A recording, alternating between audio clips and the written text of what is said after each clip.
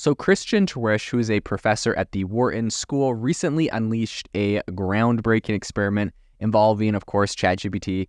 And the experiment aimed to essentially guess whether ChatGPT could outperform MBA students in really coming up with new product ideas. So after successfully passing an MBA final exam earlier this year, ChatGPT is now, facing its next challenge. Is it actually going to be, better, faster, cheaper for creativity? And especially in entrepreneurship and coming up with new businesses. So Terweish expressed his astonishment at the experiment's results in an interview with Warton Business Daily and said, quote, "I was really blown away by the quality of the results. I had naively believed that creative work could be the last area in which we humans would be superior at solving problems." So the details of this kind of AI versus human experiment have been published in a white paper co-authored by him, along with Warton OID professor Carl Ehrlich, who's a former Warton graduate student.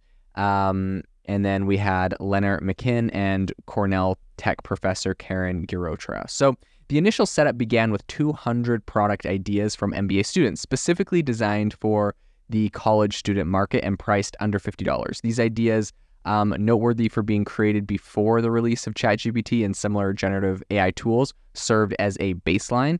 And the research team then fed the same assignment into GPT-4, generating another 200 ideas, 100 with no initial context, and another 100 seeded with examples of promising products. So completing the assignment in a mere 15 minutes, I'm sure this doesn't surprise anyone that is, actively uses ChatGPT. But ChatGPT actually outpaced human creativity, which typically generates about 5 ideas in the same time frame.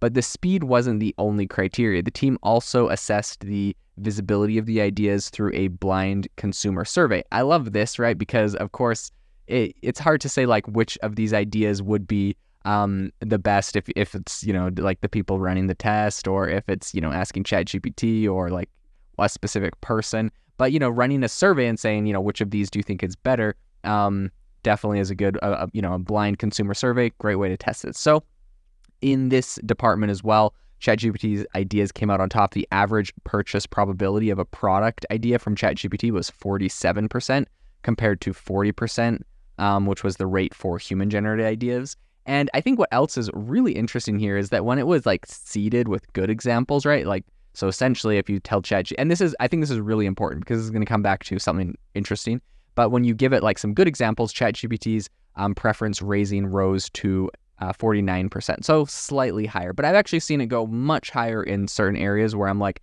hey, I need X, Y, and Z, especially in an area that ChatGPT may not have a lot of training data on. So I'm like, hey, I need X, Y, Z. Here's an example. Just like use this example and write me something, but use all of these facts and make it in this specific area, market, niche, whatever. ChatGPT does a really good job of like, kind of getting the concept and ideas out of a main piece of content or a main document, and then, elaborating or changing them to your specific needs. So Terwish, who also serves as the co-director of the Mac Institute for Innovation Management, highlighted 3 major insights from this whole endeavor. First, he said ChatGPT can be a robust tool for generating creative ideas. Obviously, I'm sure we all know that. And said, quote, "It doesn't matter whether they are entering the local business plan competition or working on the cure for cancer. It's cheap, it's fast, it's good.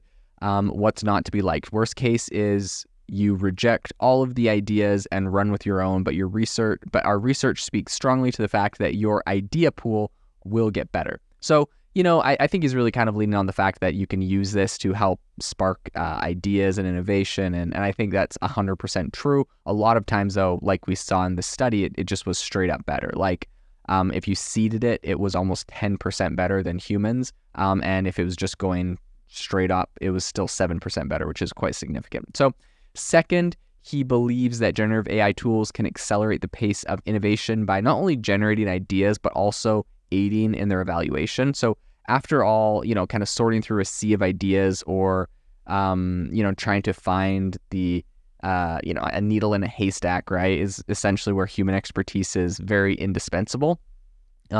But AI is really good at kind of accelerating everything by creating stuff. So the last thing that he noted is that he really kind of emphasized that the conversation shouldn't be framed as a competition between man and AI.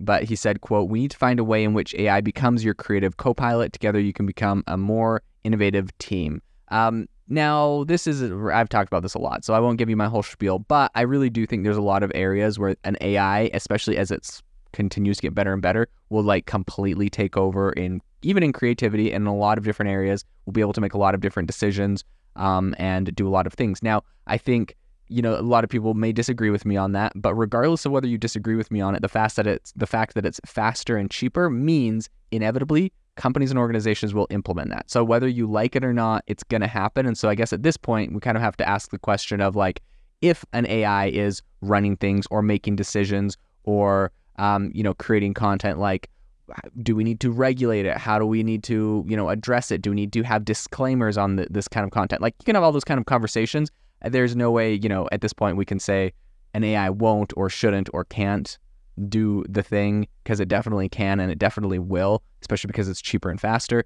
and this case literally showed that it was better, right? Like, it came up with better ideas. And so I think humans augmented with this, of course, are going to outperform other humans that do not have it. But in a lot of places, like, what happens when the AI outperforms all humans no matter what, right? So very, very interesting conversations. I think as AI continues to advance, the challenge may not be about whether it can replace humans creatively, but rather, some people say it's not about that, but it's kind of about how to integrate the tools into our workflows and kind of augment human potential. I think that's a conversation, but again, I really do believe AI will replace a lot of what humans do. And if you don't like the output, it's just a matter of time before the models get advanced enough and the prompts get advanced enough and fine-tuned enough that these things are able to outperform humans on a majority of, tasks. I think it's coming. So, of course, that's my opinion, but I'd love to hear what you think. Make sure to let me know. Join our Facebook or Discord groups and let me know your opinion. Thank you for listening to today's podcast episode, breaking down how AI is impacting your industry. Today's episode is sponsored by AIbox, a no-code AI app builder and marketplace, which just launched a crowdfunding campaign. If you are interested in investing in a new AI startup, you can go to republic.com/AI-box. I'll leave a link in the show notes as well to learn more. The minimum investment is $150 and the maximum investment is $100,000. Until next time, have a fantastic day.